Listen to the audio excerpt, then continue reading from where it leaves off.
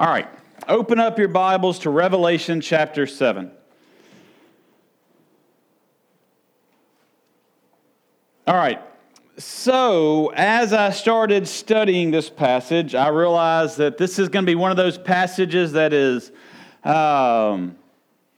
you're going to have to make up your mind on. As I had to study through it and read through it, I had to make up my mind on where I was going to stand on it, what direction I believe the passage was going, because in studying it, there are really kind of two diverging directions that people look at this passage to decide what it means, who it's talking about, how it applies to the timeline of the end times. And so what we'll do is we're going to break it down into two sections, because there's really kind of two timelines that we're looking at, or two moments in history that we're looking at here in this passage. And so we'll cover the first one, then we'll go and hit and cover the second one. And the first one is the one that's got the not controversy, not conflict, but just potentially differing of opinions. And so let's just kind of set the context, remember where we are at. Chapter 5, or chapter 4, John is called up into the throne room of heaven and told that, watch what is going to happen next, or that he was told that he was going to be shown what was about to happen.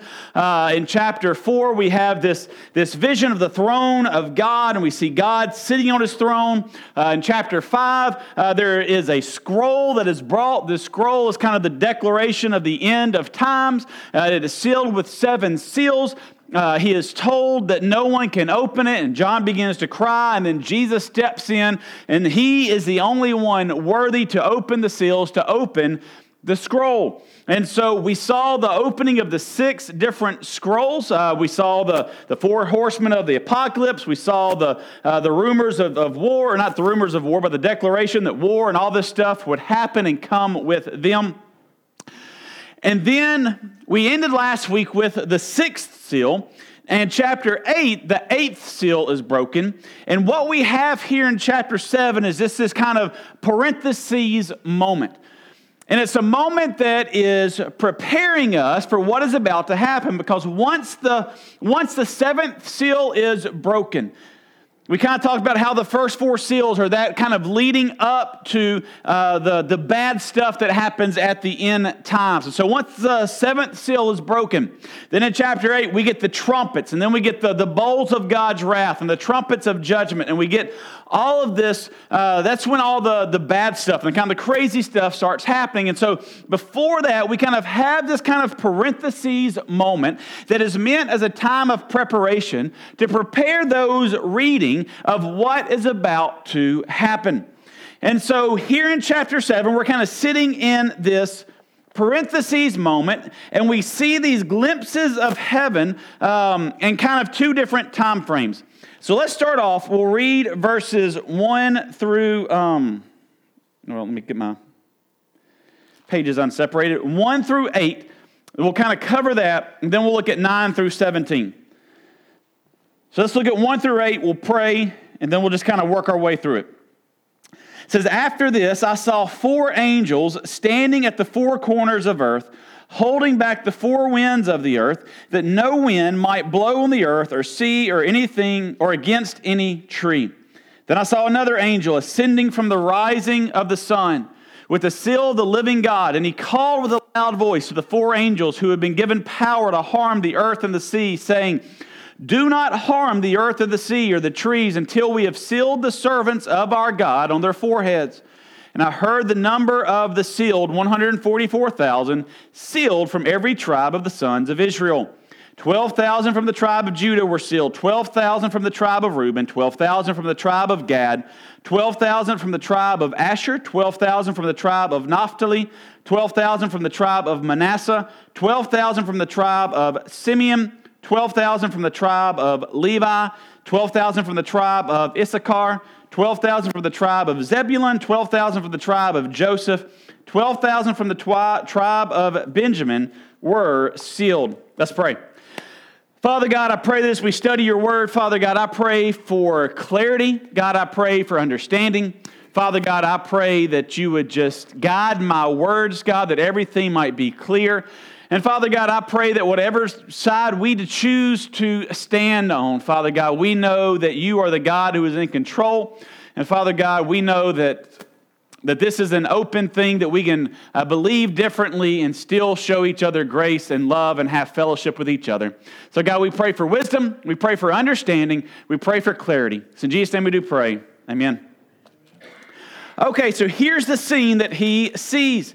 He sees these four angels come and hold back the corners of the earth, holding back the four winds. And the angel that has the power to bring destruction on the land and the sea and the waters is told to hold everything back. And they're told to hold everything back until those who believe in Jesus, until the servants of our God are sealed on their foreheads.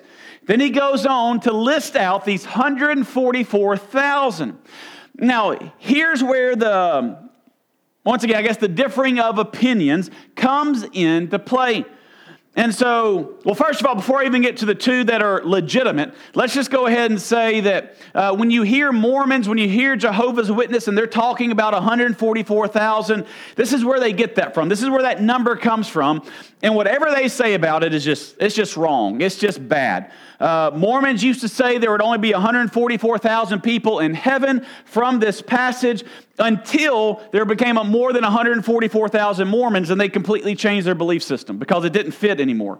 Jehovah's Witness say there'll be 144,000 in this kind of upper echelon of heaven, then everyone else will kind of be in regular heaven or downgraded heaven or whatever that might be. So this is kind of where they get that number. This is where they kind of derive that from, and they are way off base, nothing even close to being scripturally accurate. Now, there are two other ways that we can look at this. Now, when we started Revelation, we talked about several different ways people interpret it, but we said there are two that we are going to kind of focus on, that when we came to moments like this, I'm going to do my best to explain both and lay out the pros and cons of both. One is the dispensationalist view, and the other we're just going to call the historic view. Just because it's the oldest, it's what was originally believed.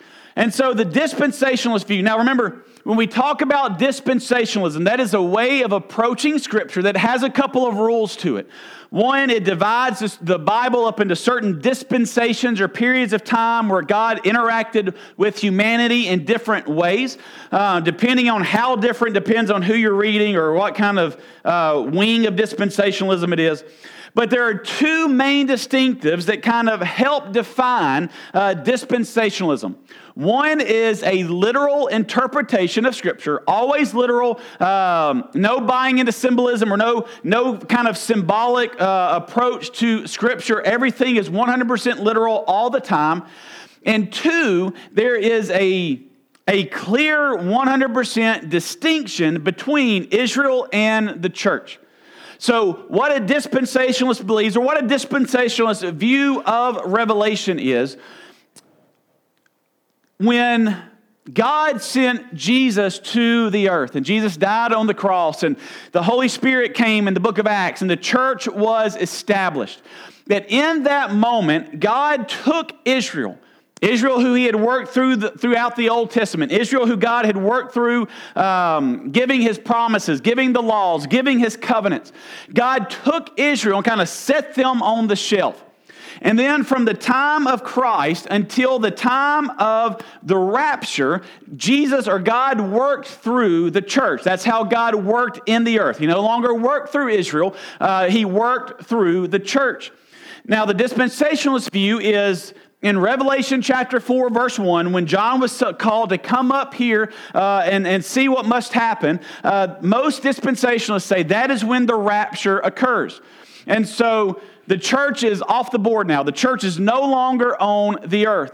And what God does is he takes Israel off the shelf and he kind of puts them back on the playing field. And so what God does is Israel is put on the shelf. He uses the church. The rapture happens. God takes Israel off the shelf, and that's who he begins to use over these final 7 years of the tribulation and the great tribulation to accomplish his will, spread the gospel. So the dispensationalist view sees these 144,000, where it says from every tribe of the sons of Israel, and it lists out all these tribes, 12,000 from each. The dispensationalist view says that these are literal Israelites, that once the rapture of the church happened, God does a supernatural work in Israel. God kind of sends a revival. You have these 144,000 Israelites who accept Christ, who get saved, and become kind of God's missionaries on the earth during the time of tribulation. They go and they share the gospel. They spread the gospel. People get saved up until the point to where kind of grace is kind of taken off the table and the enemies of God stay the enemies of God until Jesus comes back. So that's kind of the dispensationalist view. That's kind of probably the prevailing view in America. This is men like John MacArthur. John MacArthur is one of my favorite pastors. This is what he believes. If you get his commentary on the book of Revelation, basically it's going to read exactly like what I just said. Then you have the historic view. The historic view is that the 144,000 are not Israelites, but it is the church. The historic view is that where it says the 144,000 from the sons of the tribe of Israel, and he lists out those tribes, that this is a symbolic representation of the church. He does not refer to or mean that this is literal Israel, but this is the church, and this is a sealing of the church. The reason why this is a prevailing view, or this is why this is a popular view, a couple reasons. One, the number 12,000. The number 12,000, 12 and 1,000 are both numbers that are typically viewed throughout Revelation and in apocalyptic writing as being numbers that represent perfection. Once we see the new heaven and the new earth, and you have the foundations being laid, you have the 12 gates, the 12 layers, 12,000 is one of the measurements of the new heaven and the new earth. It's a picture of perfection. And so this idea of 12,000 times 12, this idea of 144,000, is this a symbolic or a picture of God's completeness or of God's work, of God's working in the church perfectly. Another reason why this is accepted or why this is believed is because when you read through the New Testament, the New Testament does not just make an argument that there is a distinction between Israel and the church, or that Israel's been put on the shelf and the church is now Israel.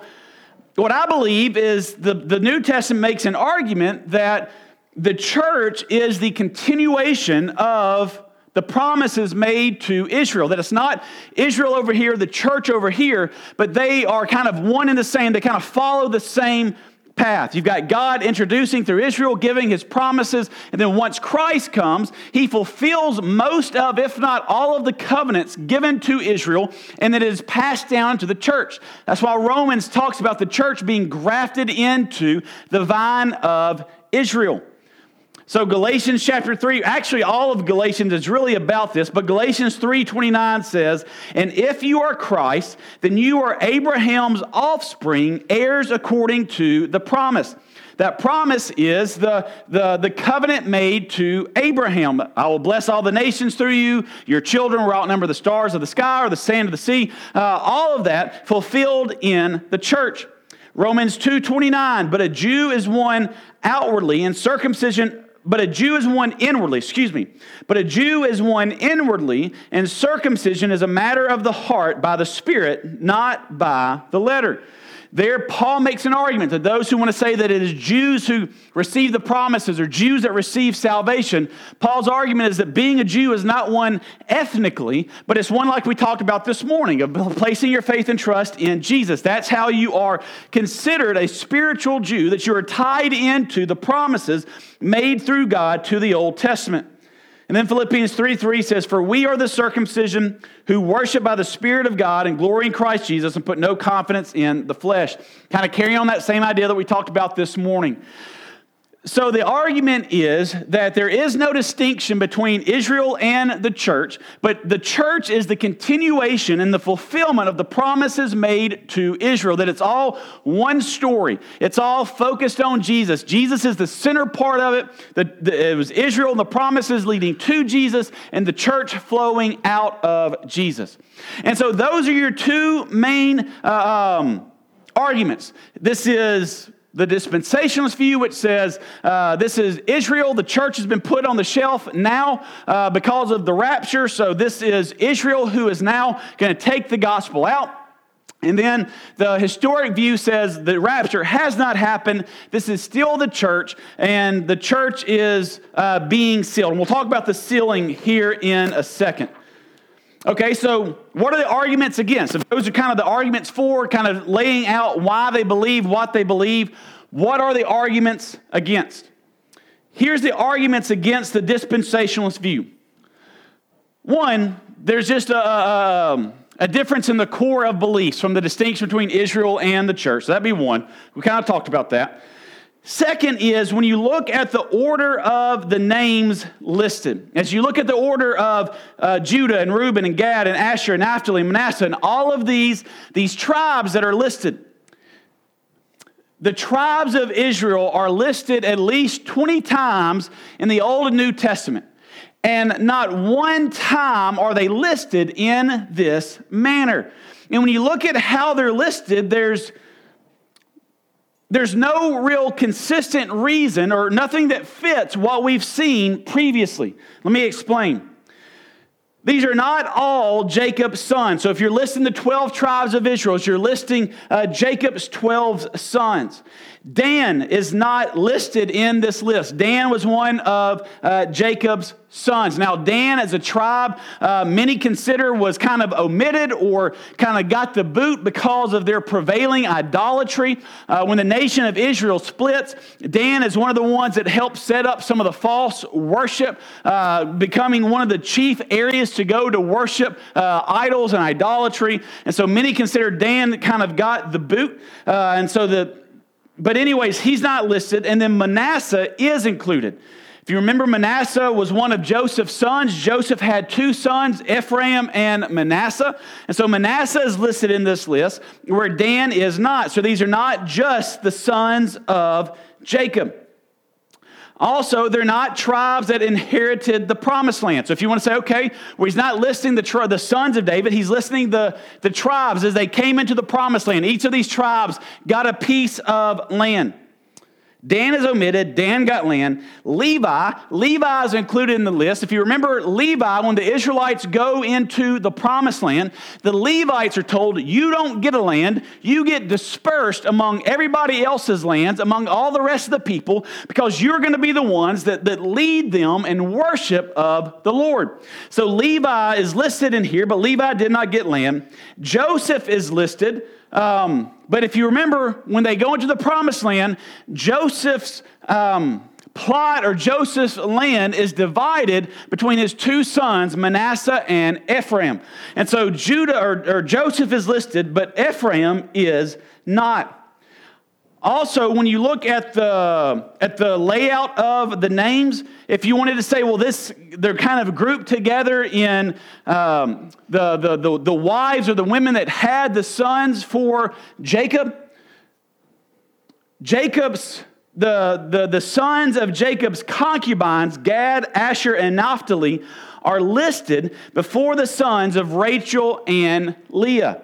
So there's a problem there. If that's what you were doing, Rachel's sons would have been listed first because that was the wife that he loved the most. Then Leah, then the concubines. And fourth, Judah is listed before Reuben. Reuben is the firstborn. Typically, Reuben is the one that is listed first because he is the firstborn. Judah, though, is listed first here. And why is Judah listed first? Because Jesus is the Lion of Judah. Jesus is of the tribe of Judah. So therefore, Judah's tribe takes precedence because of Christ. So those are some of the arguments against kind of the dispensationalist view. One, you've got to be just there's the inherent difference between Israel and the church, that if you don't agree with that. And then when you look at the names, there's no order that they are listed, or the order that they are listed does not make sense in any other way they are listed in Scripture. And then if you take Jesus being of the tribe of Judah as important, which it is important, he comes first, which helps kind of lead us the direction of the church. So you got the differences in just the theological framework, and then you've got the list of the names.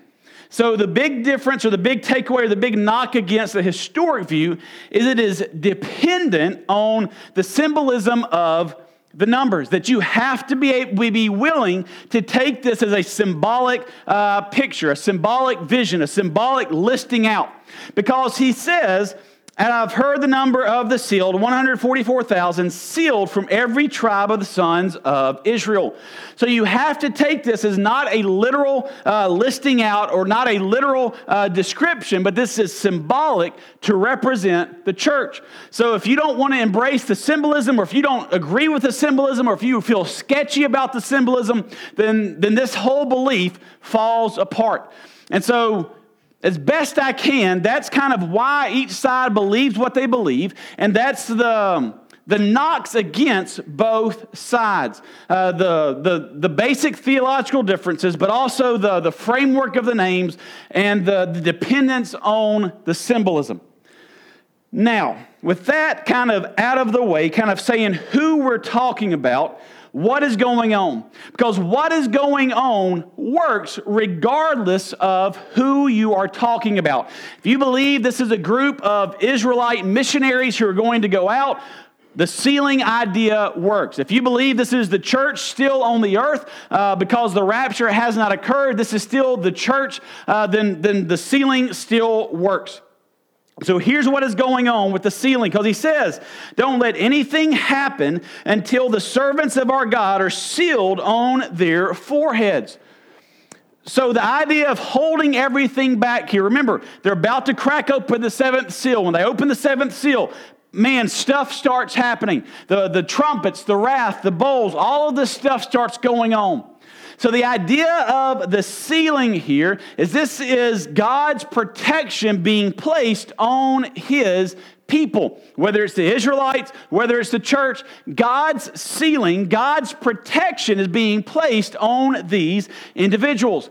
What that means is, now we're about to see in the second half, we see this list of people who are being martyred for their faith during the time of the tribulation. So this does not refer to those, or to these people being sealed, meaning that they will not be persecuted for their faith. Throughout the New Testament, persecution for your faith is a common theme that runs throughout, that will continue throughout Revelation, that will continue through the end time until Christ comes back at the second coming and establishes his kingdom and his throne and his rule on earth. Persecution for the church has been promised by Jesus, will continue.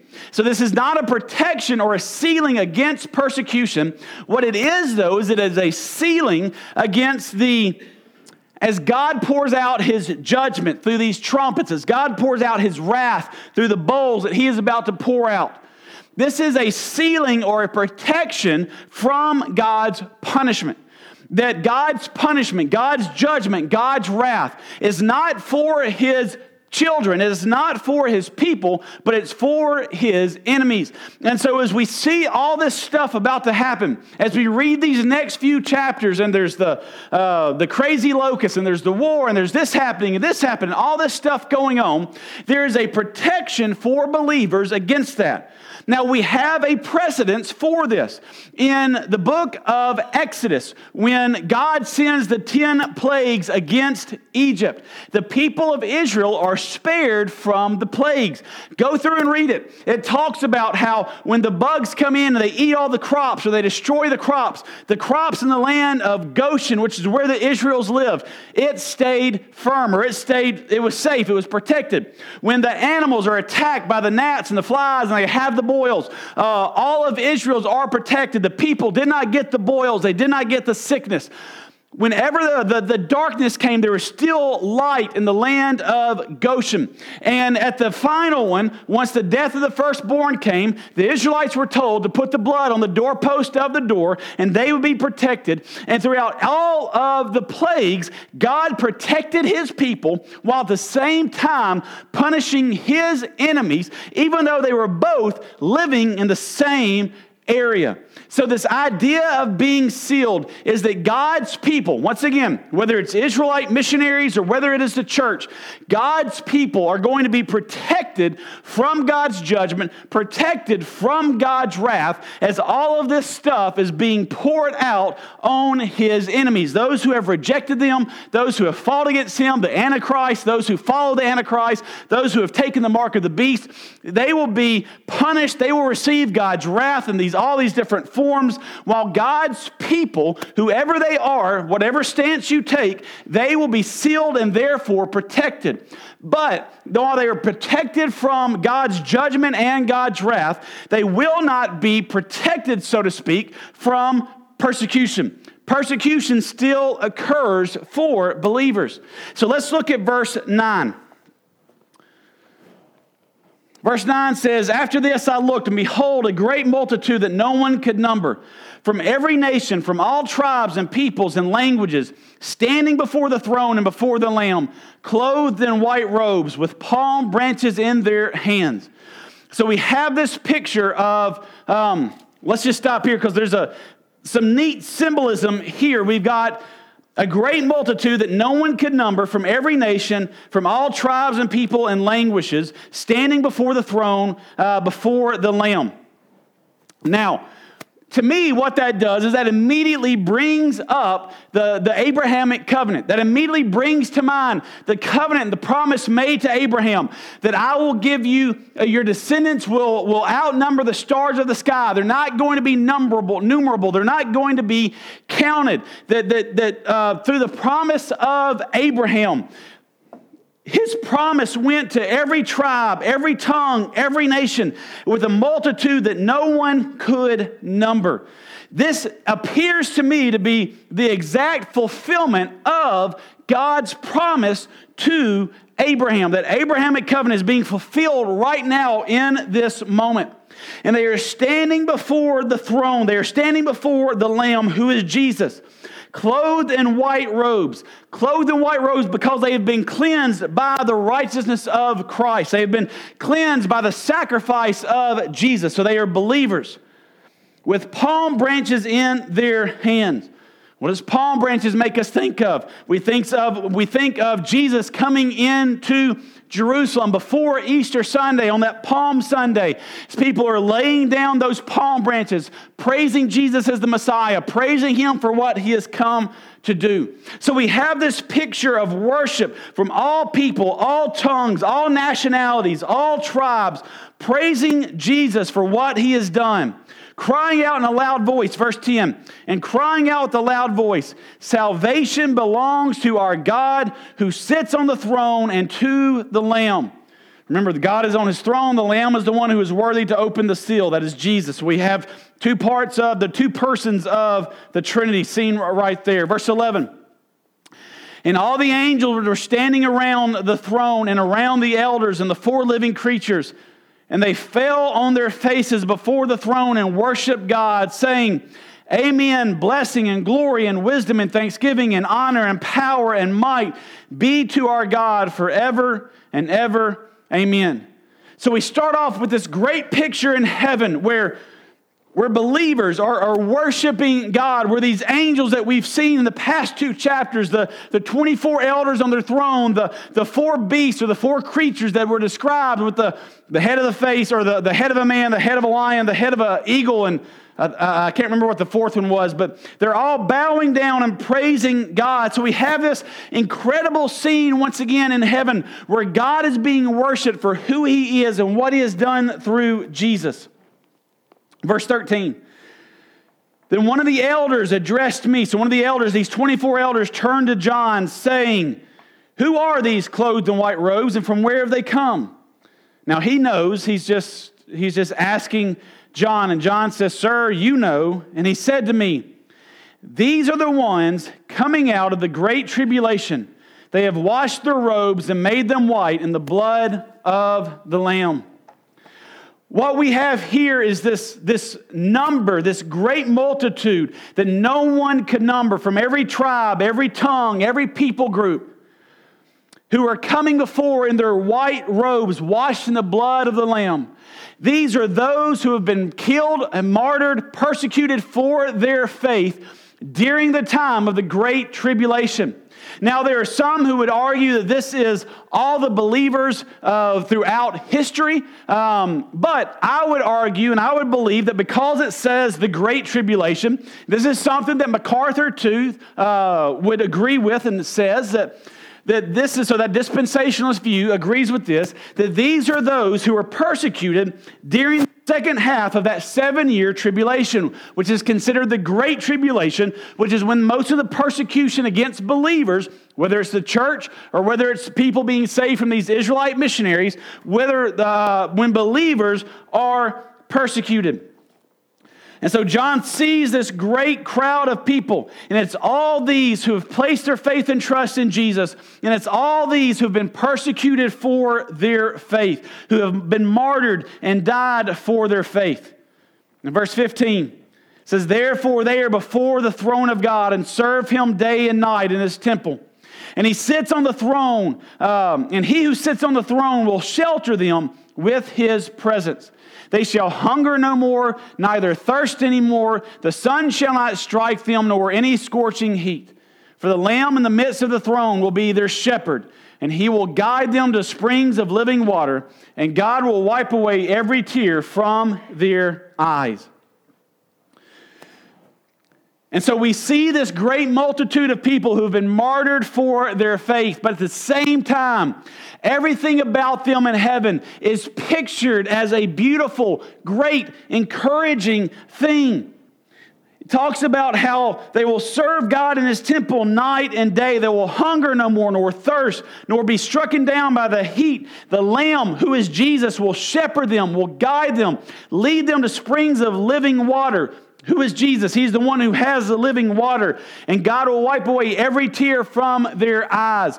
Though that time on earth, that time during the tribulation, it was difficult, it was hard, it was struggling. What they have to look forward to, the hope that they have in heaven, is so much more, infinitely more glorious and victorious than anything they suffered on the earth.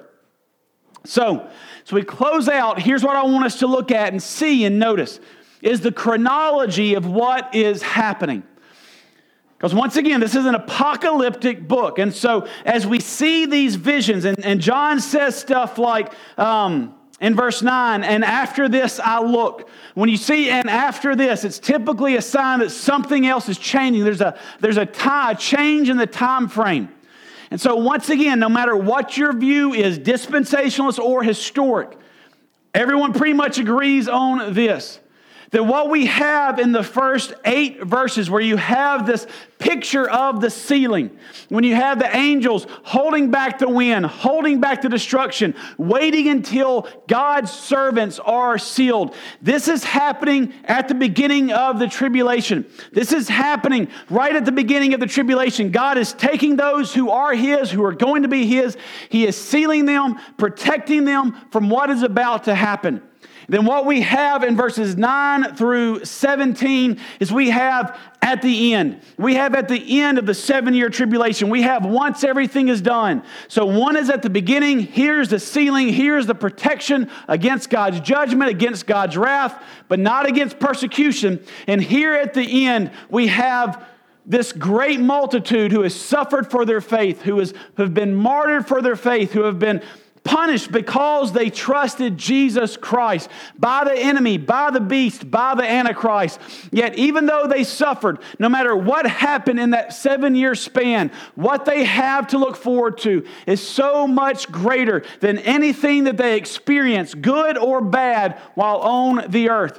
And what we have in chapter 7, as we kind of have this parentheses in the midst of these seals being open, is we have this moment of encouragement for those those who are reading. It's this moment of encouragement saying, look, if you are about to go through the tribulation, whether you're the church because the rapture hasn't happened, or whether the rapture has happened and you're one of the 44,000 Jews and you're going to be saved by their testimony, if you are going into the tribulation, understand that God has not forgotten you. God has not left you. God has not lost you. In fact, God has sealed you and you are His. And when everything's about to happen, you are protected from God's judgment. You are protected from God's wrath.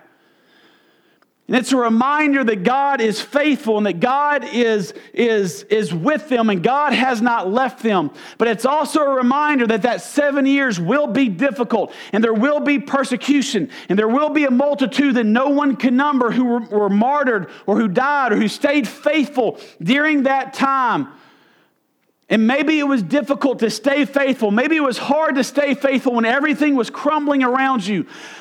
But once you make it through, once you push forward, once you're faithful, once you, whatever you do during that 7 years, you stay faithful to Christ, even if it means being martyred, you come through on the other side in heaven and clothed or in robes of white, being led by the shepherd, the Lamb of God, to living water, to have your tears wiped away by God Himself. No hunger, no thirst, no pain, no sadness.